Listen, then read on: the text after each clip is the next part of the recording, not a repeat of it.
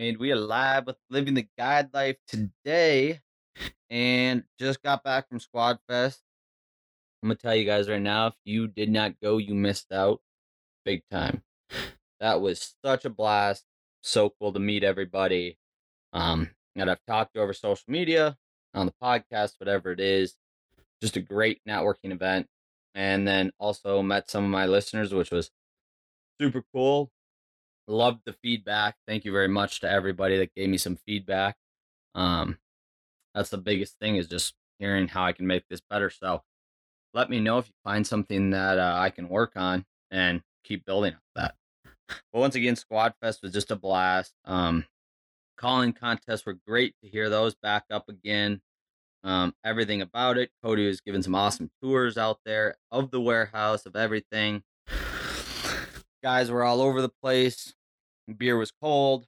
There was really no complaints. So it was a lot of fun. And if you didn't go this year and they got it next, you better make it. It is something you do not want to miss, no matter where you come from. But on to the next thing. We are brought to you by Chasing Fowl Outfitters. Make sure to look us up, book a hunt this year with us. It's going to be a lot of fun. Game fair is also going to be a blast. We'll be there meeting and greeting everybody. And the dates are going, so let me know as soon as possible when you want to book that date and who you want to bring along. Bring your buddies, bring your kids, whatever it is. It's going to be a lot of fun, and I hope to see you guys there. So, also brought to you by Bourbon Media. So I'll give them a quick second to give them the spiel. If you're a small business owner in the outdoor industry, we get it. The words digital marketing can be intimidating. You're a grunt work, sweat it out, bust your chops kind of person who's addicted to progress and put all of your time and energy into operating your business. We at Bourbon Media can help you push it even further. We're digital marketing experts. I'm talking web development, content creation, social media management, SEO, paid advertising, the whole 9 yards. And as fellow outdoorsmen, we know the industry. Keep your business up to date and expand your reach with digital marketing that is directed at your core market. We are Bourbon Media. Cheers to progression. And that wraps things up for Bourbon Media. If you haven't checked out the website, make sure to do that. They did a killer job. I can't thank Nick and Garrett enough for all the things they've done for that site and all the help they've been giving me the entire way on what I can do to either make it better or how I can do things on my own, which has been an absolute gift for their mentorship. So that's been a lot of fun. Also, we are brought to you by Pacific Calls. Just picked up a couple of my new calls down at Game Fair, so I'm super excited to keep practicing with those, get them ready for the season because it's going to be an absolute blast. Finally got to meet Trevor and Alex down there. Just a bunch of great dudes. A lot of fun at their booth. Those boys know how to have a really good time, and it was an awesome weekend. I mean, calls were selling like crazy, and couldn't keep them on the shelf quick enough. So that was awesome to see that, and then also to pick up a few of my own calls and get those things working on the way home, on the car ride, and all that kind of fun stuff. Piss off the boys a little bit, but hey, that's how it goes. So we're ready to start working those and get them ready for the season. But today we have Clay on down from Stewart Ranch Outfitters, and we dig into it all, man. We're talking about what it's like to be on a generational ranch like that, to be able to hunt your own property and be able to build certain habitat for ducks all across it. So it's been really cool to listen in on his story and what they've created out there on their own property, and how to keep building their brand is just a huge thing. I mean, you're at that level and you need to keep building on different aspects of each part of the ranch because there is so many moving parts. So that's been really cool to hear about their outfitting side and, you know, what they can do and what they can't do down there, whether it's hogs, whether it's water, whatever it is, and how they kind of overcome that to be successful in the field for the next year. So It was awesome. I hope you guys really enjoy this one because I know I did.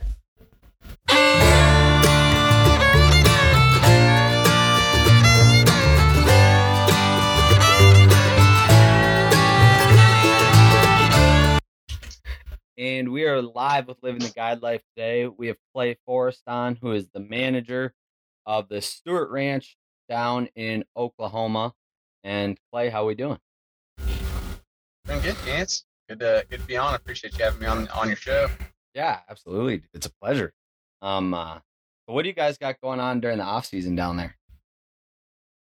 Like this time of year, we're just really getting ready for the upcoming fall, upcoming winter. Basically hunting season, I guess. So, Yeah. like right now, we're doing a lot of fixing things, moving stuff around. We started getting our duck habitat ready. We've been working on some moist soil stuff about first March, and then we'll start getting our milo planted into this month, and then we'll start getting ready to plant our millet 1st of August. And we've got dirt guys coming in later this month, and we'll start working on deer food plot because we do a lot more than just waterfowl. So we've got deer season going on, getting ready for it, and getting trail cameras put out, and it's just never a dull moment around here. Yeah, I can imagine. Looks like you guys got after the turkeys pretty hard this spring. Yeah, and like Oklahoma's kind of experiencing I don't know, something's happened with our overall population. Throughout the states, we're kind of in a little bit of a lull as far as our overall population, but we're blessed to have a lot of acres that we can hunt, and so we're able to kind of mix and match and not pressure the birds up as much as maybe somebody that's got some smaller acreages. But turkey hunting's one of our big things. We sure enjoy chasing birds in the spring. Yeah. How many acres do you guys have down there? The ranch that I'm on right now is 33,000. And then we've got a ranch in southeast Oklahoma as well. That's about 11,000 acres, give or take. Jeez. That's a lot of land to cover. Yes, sir. Yeah, it is. It is. So, yeah, we're super blessed to have what we have.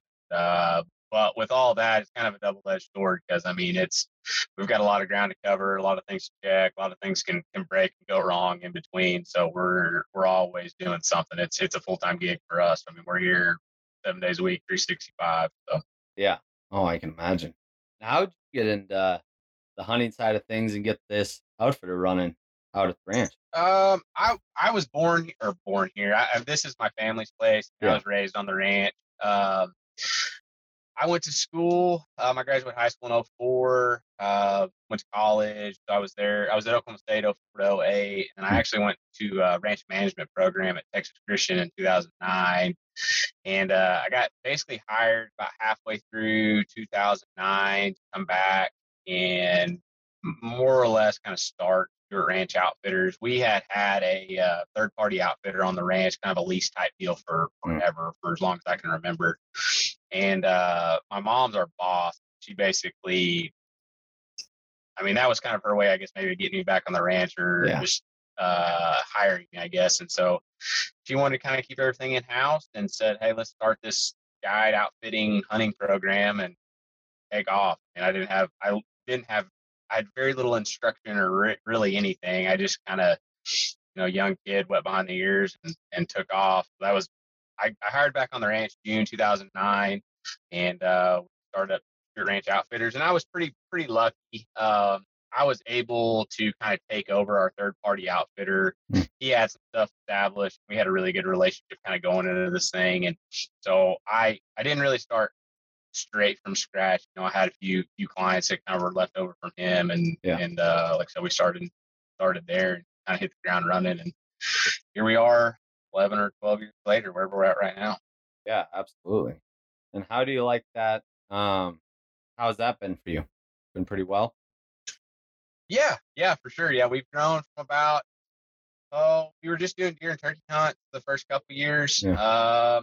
We had maybe 20 or 30 clients. And we were serious about it, but it wasn't necessarily as full time as it is right now. Yeah. I think right now we're running between about 250, 300 guy or clients per year. That's deer, turkey, waterfowl. And we do feral pig hunts as well. So we basically hunt about 9 months out of the year, September to 1st of May, with everything that we do. And so it's been fun. We started this thing kind of before social media, and that whole thing, we were doing literal trifold brochures and business cards and going Yeah. to shows and just kind of word of mouth type of deal. And to see it progress to how we were doing things now is pretty cool. And, having clients that have been hunting with me for 8-9 years now, and, the friendships and connections I've made, it's pretty special. It's a cool industry to be in.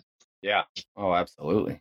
And do you work on the like cow side of things and horses side of things as well, or is it just more of the outfitting? No, I do a little bit of everything. I mean, I definitely don't have any like managerial say or anything like that as far as like the cattle and the horse side of things. But I do a lot of that summertime, and then when I can in the fall and the winter when we're not hunting.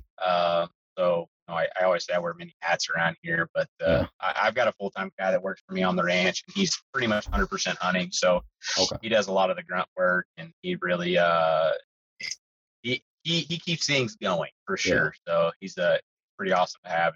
Keeps things well greased and running around here. So as far as me splitting time and doing that sort of thing. Yeah. Oh, absolutely. And do you live on the ranch or do you live somewhere else off of it? No, I do. I live right here on the ranch. Okay. So, yeah, I'm no more than 5 minutes from anything as far as on the ranch. So yes, sir. Yeah, I'm right here. Yeah, absolutely. When does your guys' first season start down there? Is it for deer, duck, geese? What is it? Well, that's kind of a loaded question because we can hunt feral pigs 365. There's no tag, no limit, no season. We don't really hunt pigs here in the summertime. Kind of like we were talking before we got on here. It's too hot. It's no fun. Nobody wants to be in a blind when it's 100 degrees. But I do have people sometimes that'll come in here in the middle of the summertime for whatever reason. But I guess for us, typically October 1st is our kickoff, which is the beginning of deer season for us. Yeah. So we'll deer hunt October, November, first week or so of December, and then we start waterfowl hunting. Basically, the split for us when we start waterfowl hunting, and then we'll waterfowl all the way through the end of January, and pig hunt February and March, and then turkeys in April, first part of May, and then a few more pigs through about now before it just really starts getting too hot to do anything. So that's kind of our hunt season, if you will. Yeah. How bad are the pigs up by you guys? Oh, they're awful. They're terrible. Yeah. It's a true epidemic. I mean, they're everywhere. Yeah. And it's something that will never, as far as like control or anything like that. There's no management or anything like that. The old farmer saying is every 3 months, 3 weeks, 3 days, there's going to be another litter, and that's pretty accurate. I mean, they're very proficient on what they do, so they're everywhere. Yeah, I've heard they've started moving a little bit north as well in certain areas. And they just keep gradually going up. Is that kind of true? Or? I would think so. I mean, the best thing, I mean, they can adapt to anything. Yeah. If you think about it, there's pigs, and that's what I always tell like guys that come in here as far as like, oh, it's too cold or too hot. Well, there's pigs in the Amazon jungle, and there's pigs in Siberia and everywhere in between. And so they're pretty dang smart. They can adapt to just about anything. So, I mean, it would not shock me if you start seeing or having pigs in your neck of the woods kind of thing. It wouldn't surprise me at all. Yeah, I mean, the only thing like for us that would like be able to kill a pig would be like a wolf around us, because I mean I feel like I was talking to some of the guys down in Florida, and they were saying black bears don't do much because the pigs are fucking mean. Like yeah, they're awful.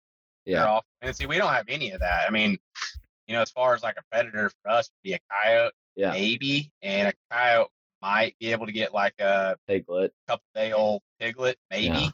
Yeah. But those sows they're mean. You get between a sow and just like anything. I mean, a doe deer is going to come after you if you're between her and a fawn. So imagine something that's got cutters in her mouth. So, yeah, I mean, they kind of get a bad rap. I think some YouTube videos make them meaner than they actually are. But if you get in between a sow and some piglets, it's not a good place to be for sure.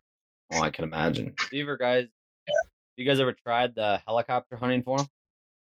Yeah, we've done a few hunts. It's a pretty good time. Yeah. As far as doing that whole thing, and you can get a bunch of them. I mean, it's not very cost effective. It's expensive to get in a helicopter and shoot them, but I mean, you can do some damage. I mean, we've got Oh, it's been 5, 6, 7 years ago, but I mean, we shot like 300 pigs in a couple days, just out of a Jeez. helicopter.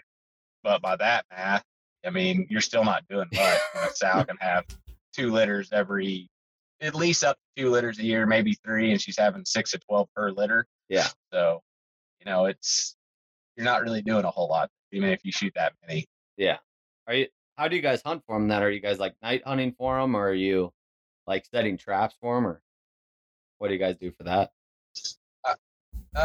We do like what I call traditional hunting. We've got stands over bait, over feeders, that sort of thing. So just like basically sitting in the sand waiting for them to come out. Yeah. And then we do a fair amount of thermal hunts where we've got some thermal rigs lined up, rigged up in the back of buggies or trucks or that sort of thing. And we keep all our roads mowed on the ranch, and so basically we're just kind of driving up down our pasture road at night and shooting pigs that way. That's probably the best way to do it. I mean, as far as success rates and that sort of thing. So that's kind of our main deal right now is the thermal hunting. Okay, I got you. And you said you were talking about feeders. Are you guys allowed to use feeders for deer down there? Yeah, we're a bait state, so we can use feeders for, well, not for anything. Turkey's kind of the only deal you got to be careful around the laws. You can't kill a turkey around a feeder within 100 yards. So typically we don't really have our feeders rolling a lot during turkey season just for a mistake or something like that. But for deer and pigs, it's almost all my hunts are going to be over a feeder. That's just kind of the way we do things down here. Yeah. Yeah, the big thing for us, I mean, we can't bait in Minnesota for deer. So, like, everyone just plants food plots. Right. And that's just all we do for that. Yeah, and we do a fair amount of food plots. We've got about a little over 100 acres of food plots that we plant, plus just kind of our ag fields that we use for our cattle. Yeah. But I wish we weren't a bait state, because I think I've got 50 something feeders I've got out that I've got to maintain, and then I've got to keep pins around my feeders to keep pigs out when it's not pig hunting season. So there's additional cost and just maintenance and that sort of thing with everything that we do. So I'll be brutally honest, I wish we weren't. It'd make it easier on me. Oh, exactly. Yeah, for like the everyday guy that like have their little chunks of property, it's great. But like for you guys, I can be pretty spendy, I can imagine. Yeah. I mean, it costs to fill all my feeders up, looking at around 16 to 18,000 pounds of corn, one time.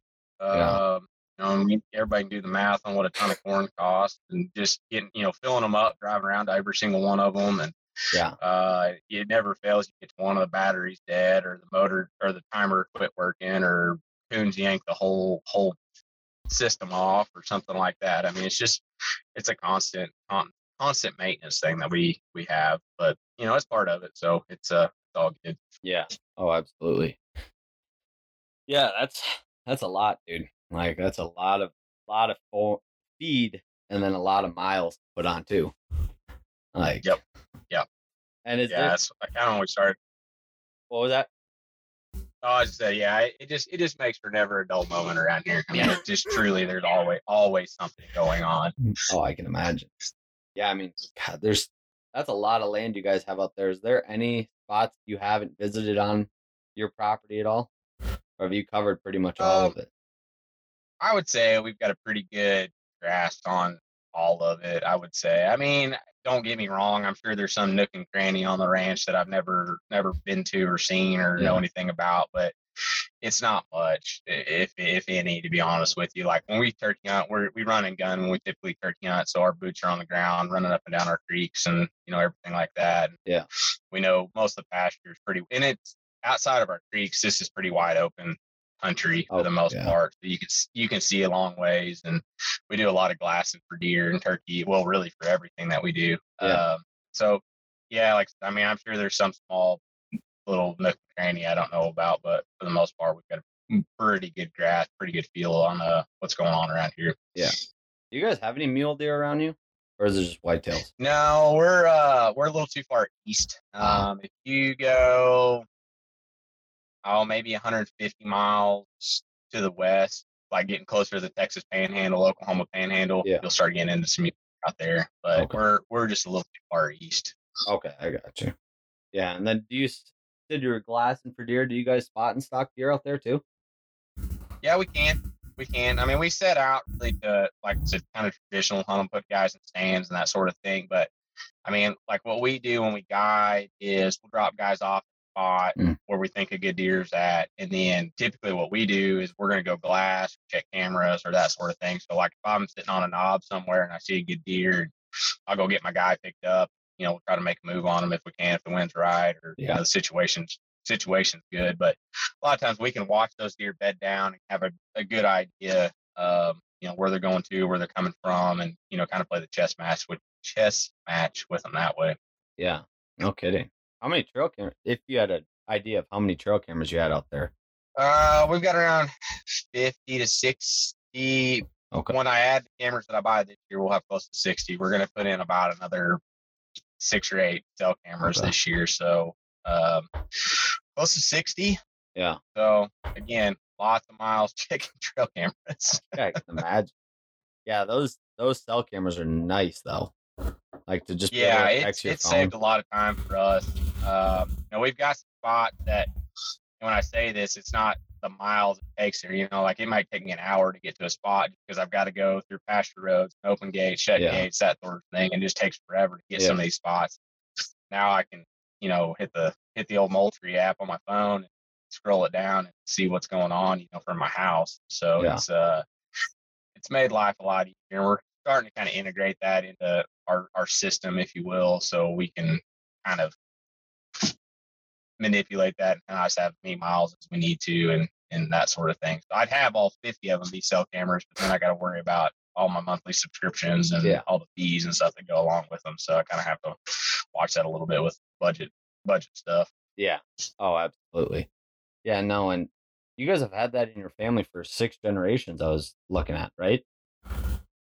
Yep. Yes, sir. Yeah, we've been around since 1868. So I'm the 6th my brother and I are the 6th generation to work on the ranch, and it's all been family from the very beginning all the way to now. So like I said, my mom's our boss, DM or CEO, whatever you want to call her. And then my brother runs our horse operation.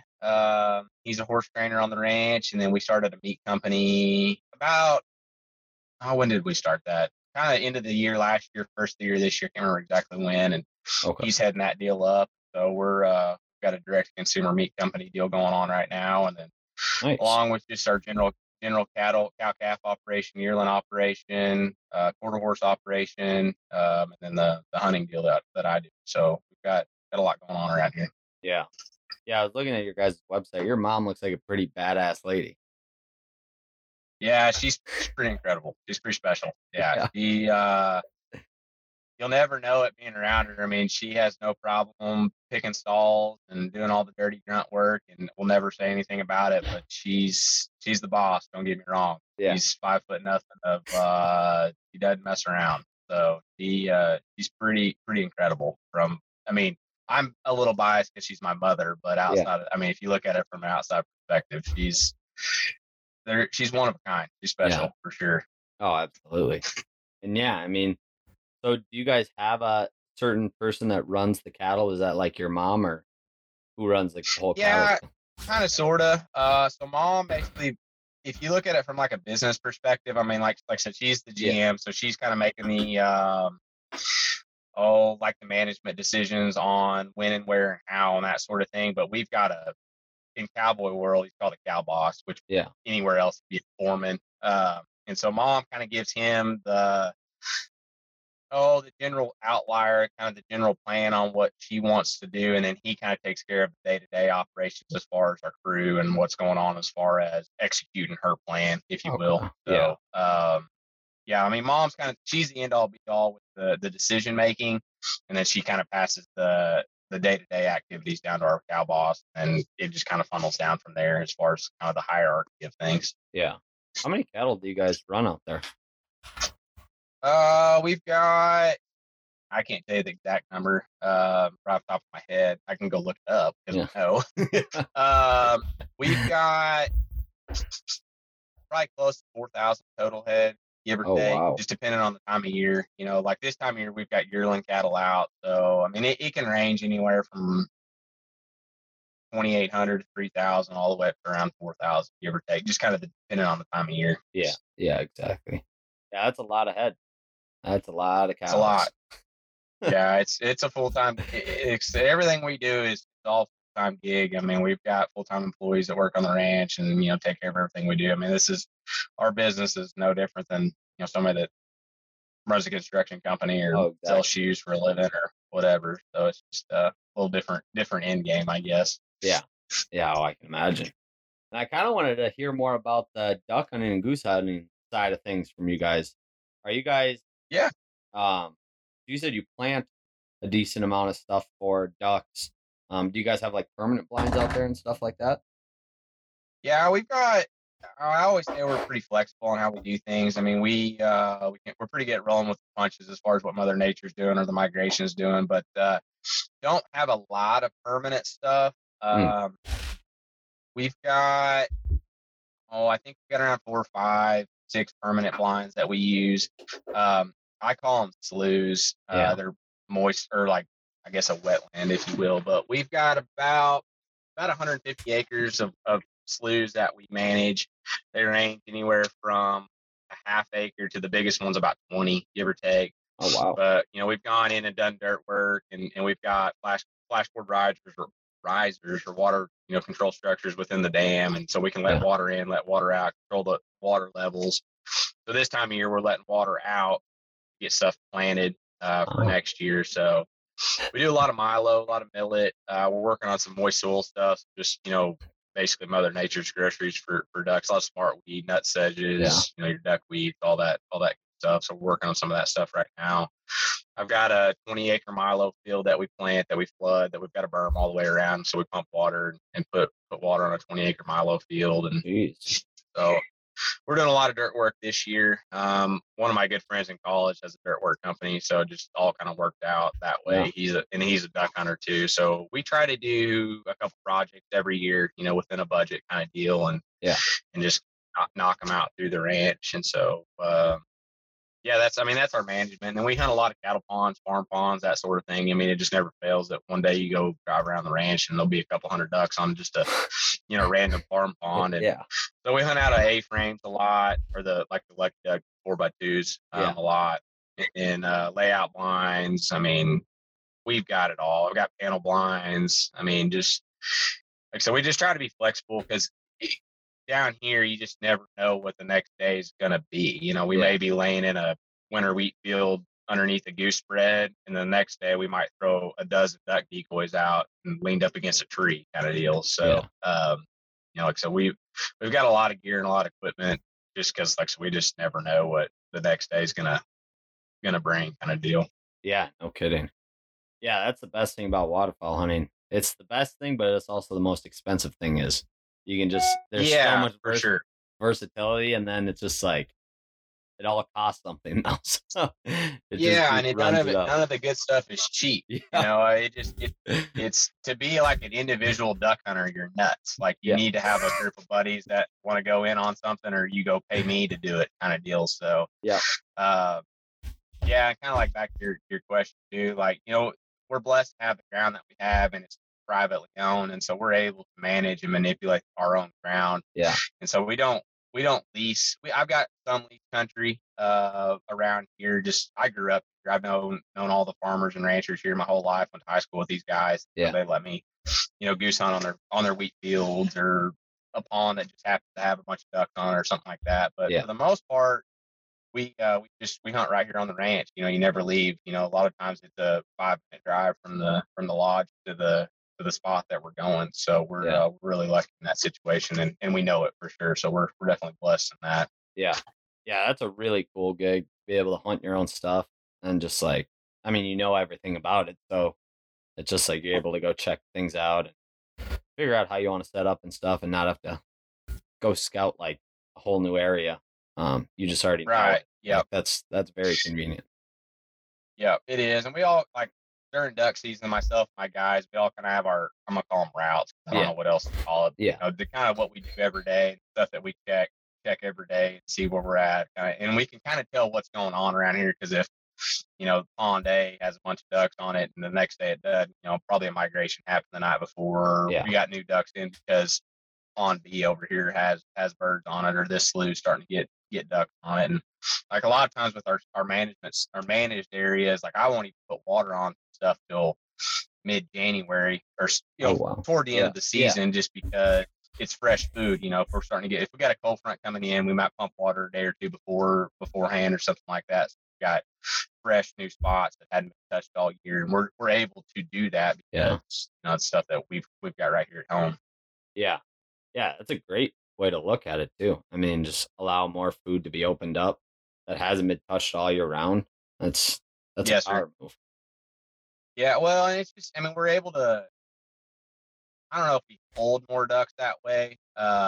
We're just able to hunt unpressured birds. If, say it gets slow or stale, and we may be able to say, hey, we'll just leave this spot alone for a couple of days. And then when we got the 8-man group coming in on Thursday, we're going to go hunt this because it doesn't look like anything should change weather-wise or anything like that. So we can kind of mix and match and kind of drag our feet, if you will, if we need to do something like that. So we're just flexible. I don't know. That's probably the best way to say it. We just can move and shake and make things happen. And sometimes other guys can't. Yeah. Oh, absolutely. And you were talking about how you're able to move the water around.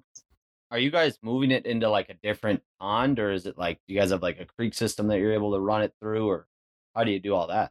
Yes.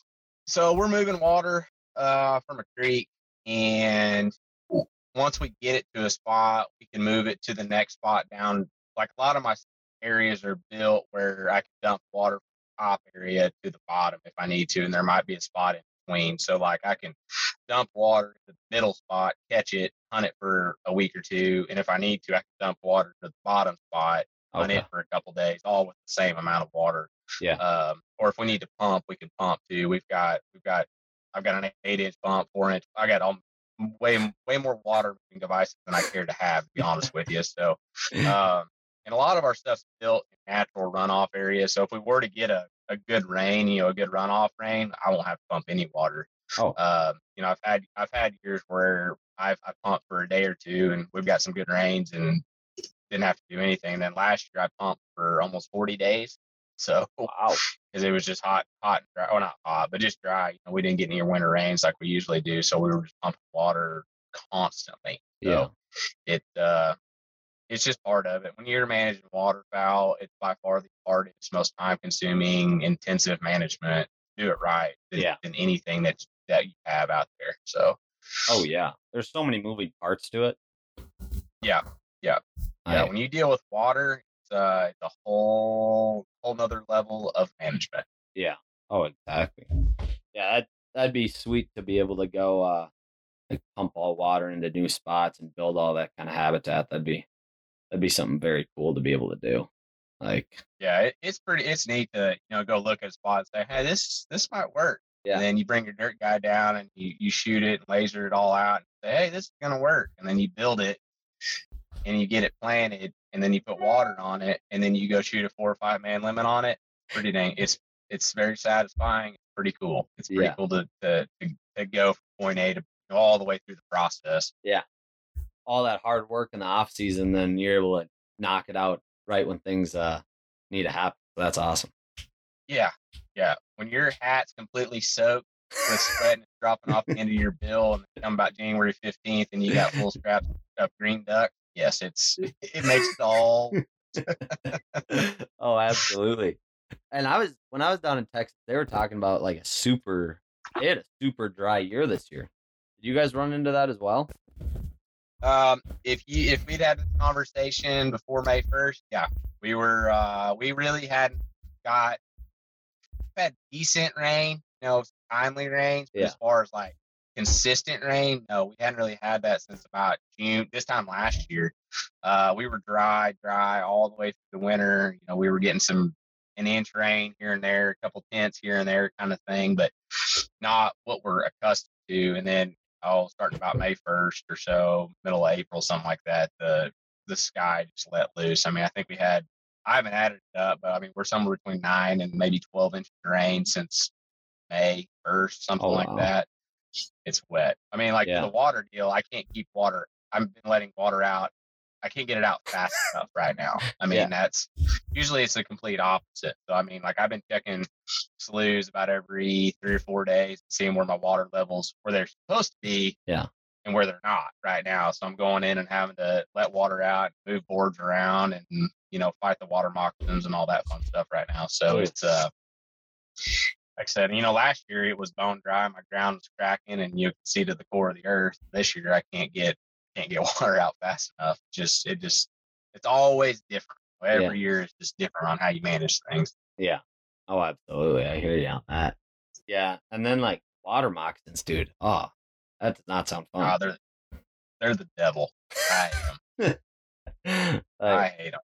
Oh, thank God we don't have any poisonous snakes around us. Yeah, they're the worst. I mean, we've got the good old fashioned rattlesnake, western diamondback, but they're pretty docile. If you don't mess with them or get in their area, they'll leave you alone. They don't really much care about you. But water moccasins kind of wake up with a bad attitude, and they come after you, and I don't do them real well. No kidding. Got to carry a pistol on you all the time.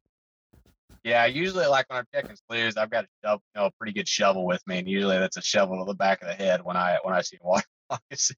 Yeah, no kidding.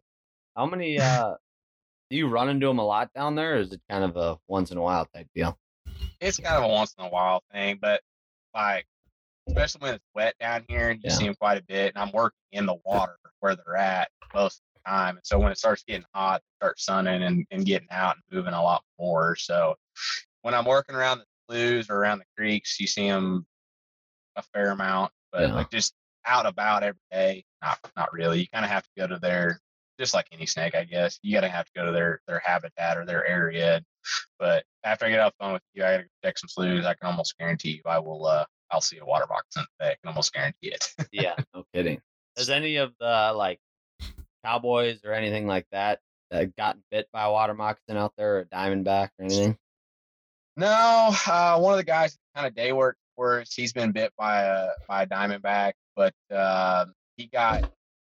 he calls it like a false bite. This is no medical. Don't take any of this thing to the bank because I have no clue. But he likes to catch snakes, so I'll take it for what it's worth. But he's been bit, but sometimes or this is from him, I guess. Sometimes they'll like false strike, I guess, where they'll actually bite you, but they won't inject any venom or something like that. So he got lucky. But like there was I think graduated maybe last year, there was a kid that he was out on the creek, out on the river last summer or 2 summers ago, and got bit on the leg. It was a pretty bad deal. He was in the hospital for quite a while, a couple weeks, maybe a month, something like that. But he recovered, I mean, fully, and was good to go. But it was kind of touch and go there for a little while. But I wouldn't say it's real common around here, but it's not uncommon, if that makes any sense as far as people getting bit. Yeah. Yeah, no, I hear you. Ooh, that just I'm fine with snakes, but like if it once it gets poisonous, I'm like, nah, I'm good. Like yeah, it kind of around here this time of year, summertime, you need to watch where you're walking or what you're doing. Kind of have keep your eyes peeled. A visual. Yes, yeah, for sure. Yeah, and I mean, you guys are so used to it. I'm sure you just like kind of already have that vision of just keeping an eye out for everything like that. Like I try. Yeah, it's don't get me wrong. I'm sure I scream like a little girl when I see one. A lot of times I'm by myself working, so I don't have to. Yeah, it can be comical when I'm by myself and I see a snake. Oh, I love it. But yeah, dude, are you guys like doing any nesting management or like anything like that you like, or just like a low pond type deal? Instead of just feeding the ducks, or is it just more of just a food plot for the ducks? It's kind of all the above. We're definitely not old, like our ducks are definitely gone. They're going to your part of the world, as far as nesting and breeding and that sort of thing. Yes and no. I mean, a lot of our spots probably are too small for like a true low. In this part of the world, at least for us, speaking to that, a lot of these ducks, because I get asked all the time, like, where are these ducks roosting? And I say this like in full confidence. I don't know, to be honest with you, because these ducks, there's not a there's not like a lake. I mean, we do have a lake, but there's not like a main body of water around here where everything is going to every night Yeah. because that's what they do. Like it never fails that we'll go check a farm pond that's got, maybe it's a quarter acre big, Yeah. not very big at all. You go check it that afternoon, that evening, and let's just say a number, there's 250 ducks on it. Great. We're going to go hunt that pond in the morning. And then you roll up there the next morning to get set up, and all 250 ducks come up, get up. They never left. Yeah. And so these ponds, these sloughs, and these areas that we use, they literally are loafing, feeding, and roosting on some of these spots every day. Oh, wow. And so your question, yes and no. I mean, we're definitely setting up our habitat to be the best that it can be. Yeah. And a lot of times that becomes all the above. So I don't know if that really answers your question or not. It's just our area is different as far as how ducks act. Yeah. I mean, it's just once they get here, there's so much water because there's farm ponds everywhere that they don't really have to move a whole lot if they don't need to, as far as food sources or love sources or pressure or something like that. Yeah. Oh, yeah. No, I hear you on that. Because, I mean, for us, we're all of our ducks usually sit around in the city parks and stuff like that. So you guys don't have to deal with that, which is very nice because that can be very frustrating. Yeah. Yeah. I can only imagine. It's, our little town that we live in is just a little over 1,000 people, so there's no city ducks or anything like that. We've got a lake about, I don't know, 8 or 10 miles west of us, and you get some of the, I call them park geese, some of the big graders that come in, that sort of thing. But I would say 90% of the time they never migrate. They're not migrating to geese. They're here, year round kind of thing. And there's a big difference. Like we shot one last year, it was like 13 pounds. Yeah. That's he spent his life eating Wonder Bread. Yeah. It's he didn't go to your part of the world and come back down. So yeah, shit. If you don't have to, like, they don't have to leave or whatever that is. I mean, yeah, for sure. I mean, a duck only moves unless it has to, or a goose. I mean, a waterfowl in general, they only move unless they have to, whether it's a weather-related event, a food-related event, a pressure-related event. I mean, they're going to sit tight and get fat, if they can. Yeah. So, yeah, and that plays into our hunting so much because I mean, if they can stay here, they're going to stay as long as they can. Like if there's open water, sure. like. And it doesn't have to be big open water. Like it's just a little pocket. And I mean, you'll have hundreds and thousands on just small little spots on the lake. And it's just like, well, why are you still here? Yeah. Well, I've got some clients that live pretty much on the North Platte, Nebraska. And I always enjoy, or don't, but I'll call them about 1st of January. What's the North Platte doing? And like last year, it was 60 degrees and running. And I'm like, well, probably aren't going to get a whole lot of ducks this year. They ended up getting a little colder right after that. We had a pretty good push and a good season last year, but I kind of gauge everything on what the North Platte's doing. And then, Central Kansas for us, if it doesn't get real, real, real cold in Central Kansas, and a lot of that, the corn and beans are still pretty visible. Yeah. That'll slow migration down too. But I mean, I get it. It has nothing to do with anything other than what a duck's been doing since the beginning of time. If they don't have to move, they're not going to move. Yeah. Oh, exactly. I mean, we'll be running through one of my good buddies, he was hunting a field and he was talking about like the snowdrift into the standing corn was just like halfway. The standing corn was just covered halfway. There's like this, I don't know, couple rows of it down all the way across the field, and they walked up to it to go like set up a blind. And I mean, ducks were just flying out of it left and right because they could walk up there, just feed off the standing corn, and then they wouldn't want to leave. Like they were catching ducks just in the corn because it was so cold and they wanted food. Yeah, for sure. For sure. So I need you guys to freeze out completely, no water moving, corn completely solid.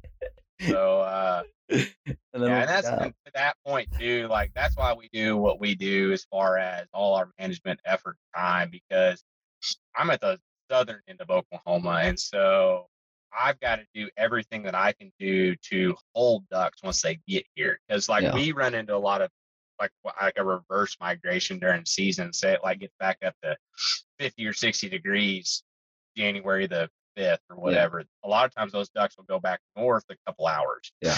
or a couple 100 miles or something like that. And then they'll come back down this way. So I've got to do all that I can do, keep ducks here.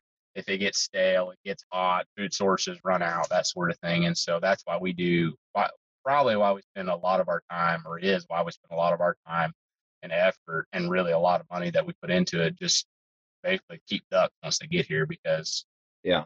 the way they're bred, way they're meant, what to do. Yeah. Oh, absolutely.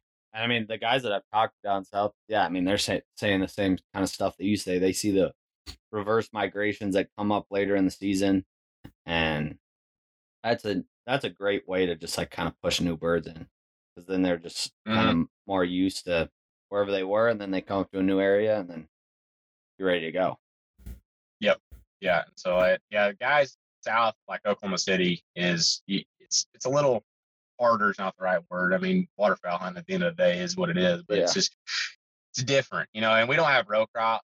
We don't have the standing grain that a lot of guys do. This is all winter wheat country, and so we don't have that food source either. So if you don't go plant a row crop, a milo, a millet, a corn's rough to grow around here because of the feral pigs, and so we've tried to do some of that. It doesn't work. So if you don't go do that, you can't compete with the hot food sources that they need, especially when it gets really cold. Yeah. Have you guys ever thought about like flooding corn? Yeah, we've tried it.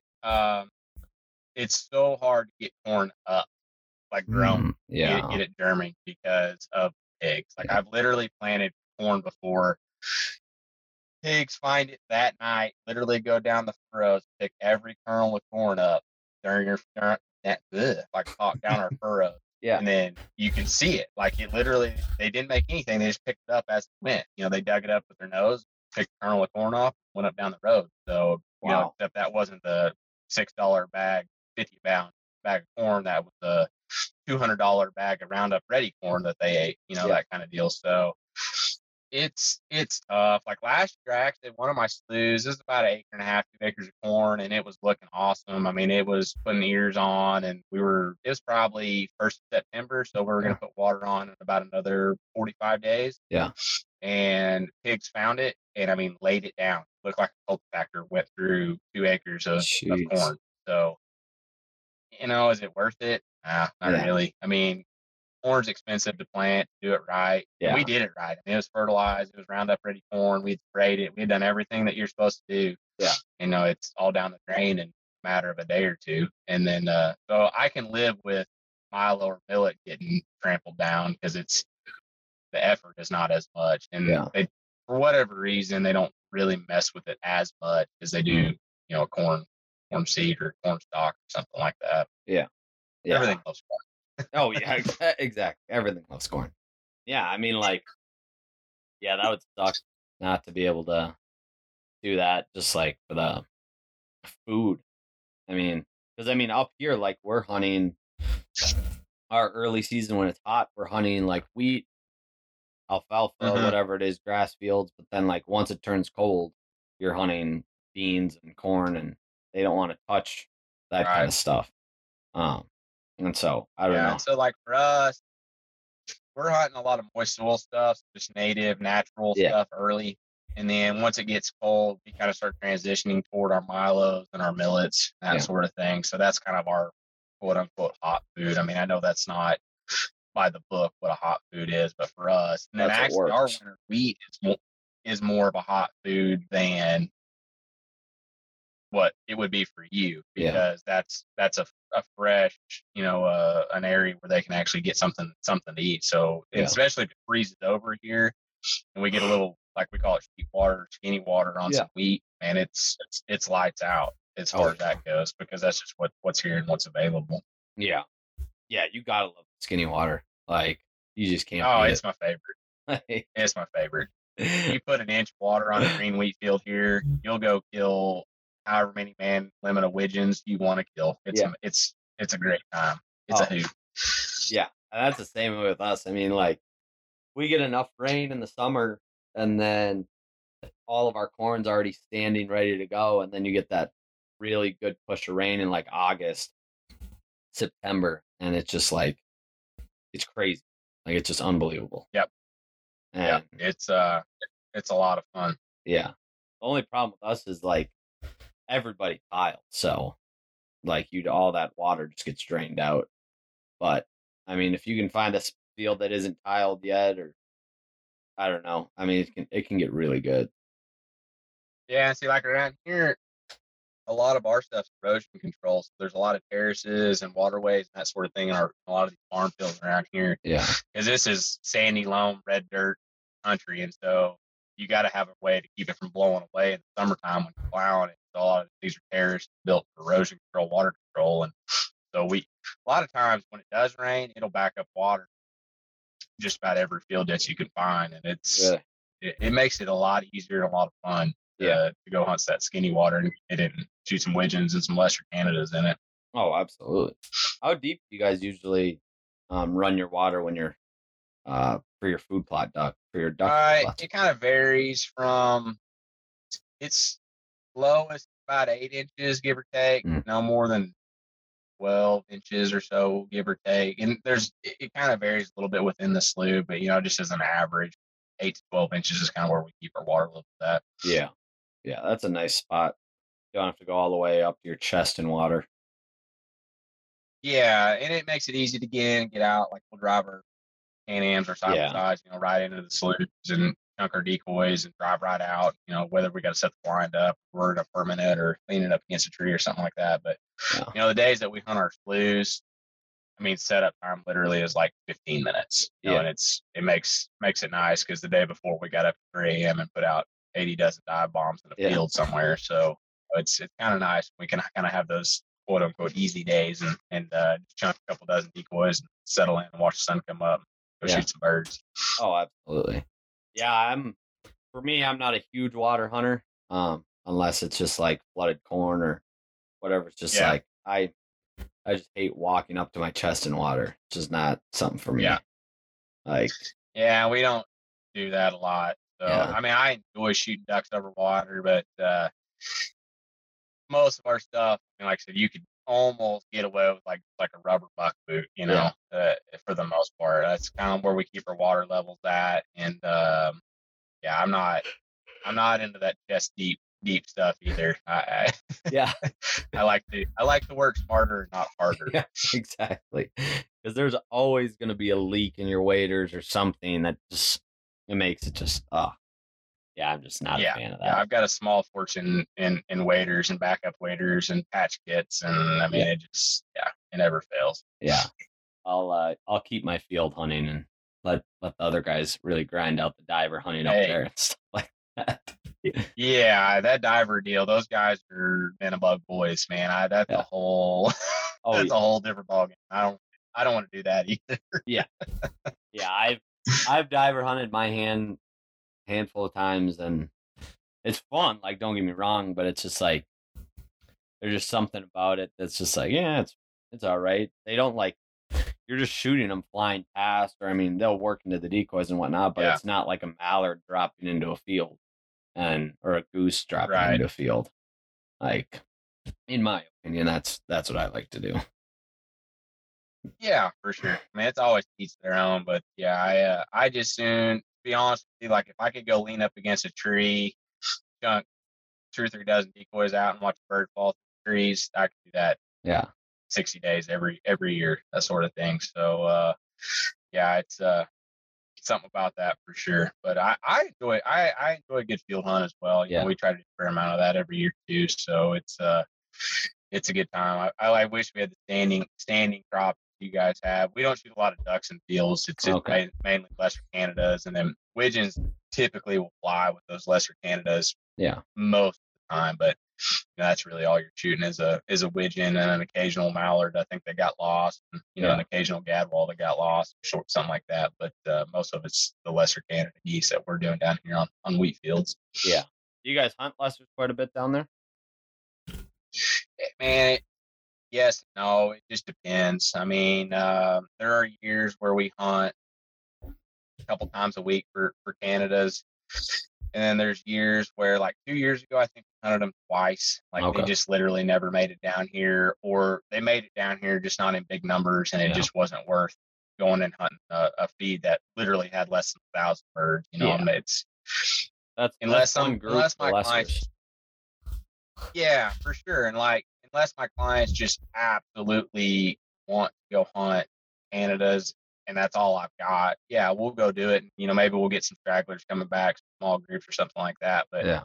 it's just like I said, yeah, it's not worth it. There's 500 to 1,000 birds out there. That may be one spin, that may be half a spin, that may be two top Yeah. kind of deal. So it's just not worth the time and effort. I'd rather go try to shoot a 4-man limit a puddle duck on a pond somewhere. Yeah. Oh, absolutely. You were saying sitting along a tree. Do you guys have flooded timber down there? Yeah, and I guess I've been saying that the whole time. The Arkansas guys are trying to laugh when they hear this. It's not true green timber by any means. It never will be, never has been. Um, we've just got some spots. We've gone in with we've got like a tree pincher attachment for a skid steer, and we've just kind of cleared some spots on some creeks that have a good base, good flat bottom, and we've gone in there and we put water on it. None of these trees are dropping acorns or we don't have much of a mass crop around here. It's just a tree in the water that we flood. Yeah. and they're just big enough that you can go lean up against, and so we call it timber hunting. Yeah. Oh, absolutely. Everyone's got their. It's and it's a lot of fun, and a lot of those places we still go plant milo and put a good food source in them and that sort of thing. So they're eating stuff that we've planted, just not stuff that's coming out of the trees. Yeah. Oh, absolutely. Yeah, no, we do a little bit of like timber holes here and there if we can find them. I mean, if the ducks are going to be there, then we'll go shoot them up, but not very often. But when it happens, it's so cool watching them just drop all the way through the trees. Oh, there's an allure. I know why people go to Arkansas. I fully grasp and understand that. And like a purist or a guy that loves duck hunting, like I don't know if there's anything better than a green or a mallard duck putting the brakes on, putting his feet down, and going straight down through the trees. I don't know if there's anything better than that. And watching it, especially if it's a sunny day and the head lights up, they put the brakes on, they come straight down. And if that happens to me one time a year, I'm like a kid at a candy store. Like it's incredible to watch and see. So I know why people go and do it. And so like I think selfishly or just because like we've built stuff like that because I want that experience. It's not the same. I understand that, but it's to me it's just one of the coolest things you can do when you duck hunt is lean up against a tree and watch a bird fall through it and shoot them at eye level on the ground. So it's pretty cool to see. Yeah, making your own version of it. Right. Yeah, I call it the county that we're in. It's Jefferson County. We call it Jeffco timber hunting. So it's all within quotations. Yeah. Oh, absolutely. Yeah, and there's been so many I've seen a lot of stuff around like Instagram and kind of stuff that people are like, wow, why are you shooting ducks on the water and the timber down on like the Arkansas guys? And in my opinion, I'm like, well, that's kind of like your job, and it's the best way to kill them. I mean, if you shot them on the water, you finish your job, whatever. But some people get some mad shit for that, and I didn't realize that. Yeah, and I'm not. Well, I don't know. I'm not that. I've hunted out. I've got a good buddy that lives in Little Rock. I've hunted out there one time, and I was so out of place. I just kind of nodded my head and told me where to go. And I was very much like a second grader at school kind of thing. And yeah, there's a lot of rules. There's a lot of unwritten.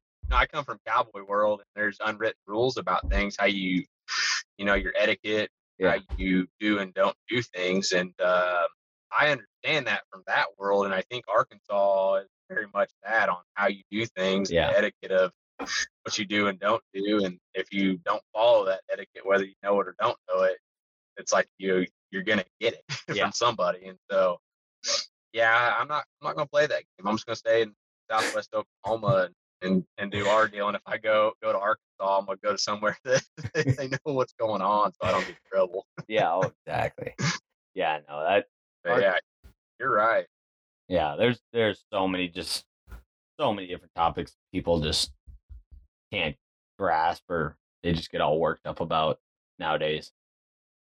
Like, Oh yeah, and that's I guess social media is it's a beautiful thing, but man, it can be such a negative thing. Like yeah, and hunters are their own worst enemy. It's like, why can't we all we're all doing the same thing for the same common cause, pass this on to the next generation kind of deal. Like, let's yeah, quit fighting about water squatting or shooting above the timber or the tops of the trees or whatever. I mean, there's a million different topics all of us hunters fight over for no reason. yeah. So we're our own worst enemy.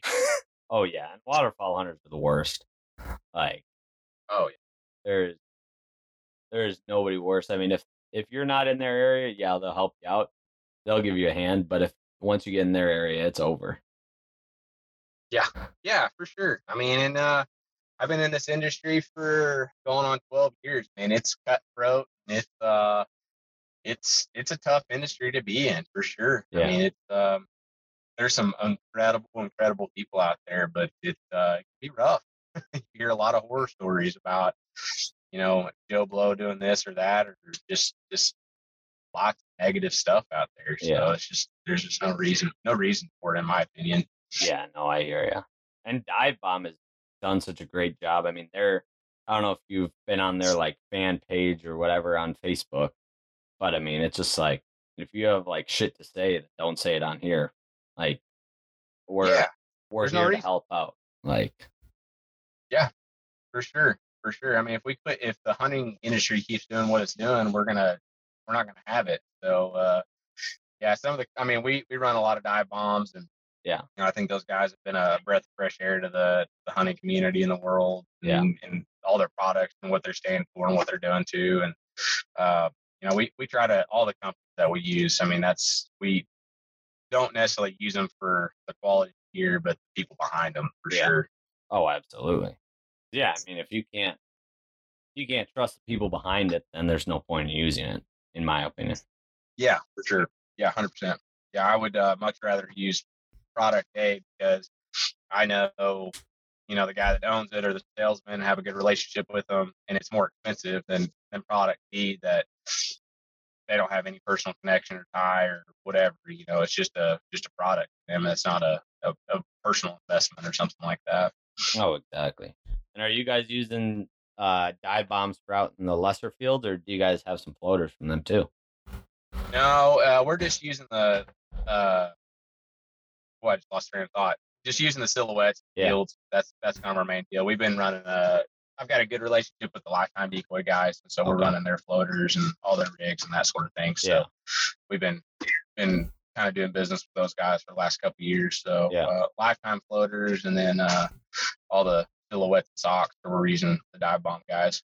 yeah. Oh, absolutely. How have you liked them in the field? How have they worked out for you guys? The dive bombs, Yeah, they're game changers, man. yeah, It's I remember the days of throwing. Well, really, is all I could afford. I think we had like 18 or 20 dozen full bodies, and that's all that would fit in my 14-foot cargo trailer and yeah, stacked in the back of trucks and buggies and that sort of thing. And it takes 3 hours or whatever to put all your full bodies out. You can only carry a couple at a time. yeah, Now, like last year, we had one like the Sheepwater day, one or the two of the really muddy days we had. I think I put like 30 or 40 dozen dive bombs, like 8 backboards on the back of my buggy in a quack rack. yeah, Drove out in the middle of the field, set my spread in like an hour and a half or less, yeah. and we shot like an 8-man limit of widgeons that day. There's no way that if I didn't have dive bombs that I would have been able to even get in the field Yeah, to do that. yeah, So, because I couldn't have got my truck out there. But man, they're a game changer. It's been we've been using them maybe 3 or 4 years. Really, maybe the second year they came out, whatever yeah, that was. I sold all my full bodies and bought my first round of dive bombs. Try to add a couple, maybe 10 dozen every year, just kind of keep our spread fresh. But yeah, total game changer. yeah. Big fan of the goose spreads for sure. Oh, yeah, yeah. I mean, we've been running dive bombs up here for like the last 4 or 5 years or whatever it was. I mean, I still have full bodies in the trailer and stuff. I'm actually selling them right now because I'm just like they take up so much room. I don't use them Yeah, that often, and it's just like there's no point in them having them in the trailer. Yeah, I think I've got I've got maybe 2 dozen that we have. They're pretty solid. I mean, they're in good shape. So sometimes we use them, but 95% of the time it's a full dive bomb spread when we're goose hunting. Yeah. I mean, we're kind of looking into. Have you? Well, I mean, for the lessers, it's a lot different. I mean, you're running stocks and stuff like that. We don't really usually run stocks for big Canadas, but I don't know. We're thinking about maybe throwing in a few dozen, see how that works out. Yeah, like for us, I don't know. I mean, this just for me. I think lessers numbers is the name of the game. As far as total spread, it just gives you a ton of flexibility as far as how your spread looks. The total numbers that you can run, because we've got there's other outfitters in the area, and so you've got to compete with them when you're around that area. And so it's just trying to make your spread the most desirable spread. A lot of times that really just boils down to total numbers than anything. And so, it just gives us so much more flexibility, because I can run 50 or 60, 70 dozen dive bombs and afford to do it. Yeah. Whereas if I had 70 dozen full bodies, man, it'd take 5 years to pay for all that. So I don't know. It's just easy. It makes things very easy and very flexible, and I don't know. It just gives us a lot more options as far as how we operate. Yeah. I mean, there's really no downside to them, in my opinion. I mean, you can take so little time to set up. You can throw out so many. Yeah. And they're a lot cheaper than everything else. And don't have to pull a trailer in everywhere. You can just take a 4-wheeler or a Can-Am, like you're saying. Like, they're just so convenient. Yeah, that day we did that, I was just like, it just sold me. Because, I mean, like I said, we would not have been able to hunt that day in that spot because I couldn't have got to it. Yeah. And we had a full spread on the quack rack, on the roof rack for a buggy, and put all our guys in there and drove out to the field, spread it out. Had a great day. Yeah. Put them back up, drove back to the house by noon. It was no better way to do it. Oh, exactly, dude. I hear you on that. Yeah, it'll be a good season. I can't wait to get back into waterfowl hunting. It's been too long. Not quite there yet. Don't get me wrong. I love it. I'm ate up with it. But at the end of 45 or 50 or 60 days in a row, I'm burnt out. I mean, I think this is the first year in probably 3 or 4 years that I didn't get sick at the end of duck season. Like, one year I got the flu and was out of commission for like 6 days. Like, one year I got a really bad cold and couldn't function for like 3 days. Like, my body's like, all right, duck season's over. Go home. Lay down, like, get some sleep. Yep. So, and like, I've got a young family. I've got 3 kids and, all that stuff. And so it's, man, at the end of duck season, I am wore out. I can imagine.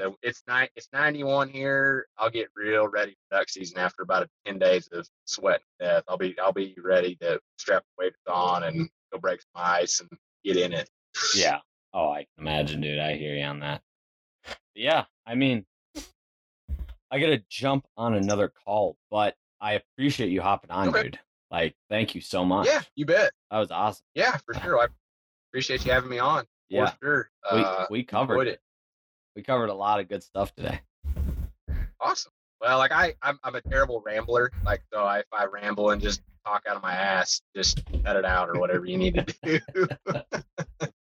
No worries, brother. That was awesome. Thank you once again. Yeah, you bet. Well, I sure appreciate it. Yeah, dude. And don't work too hard in the heat.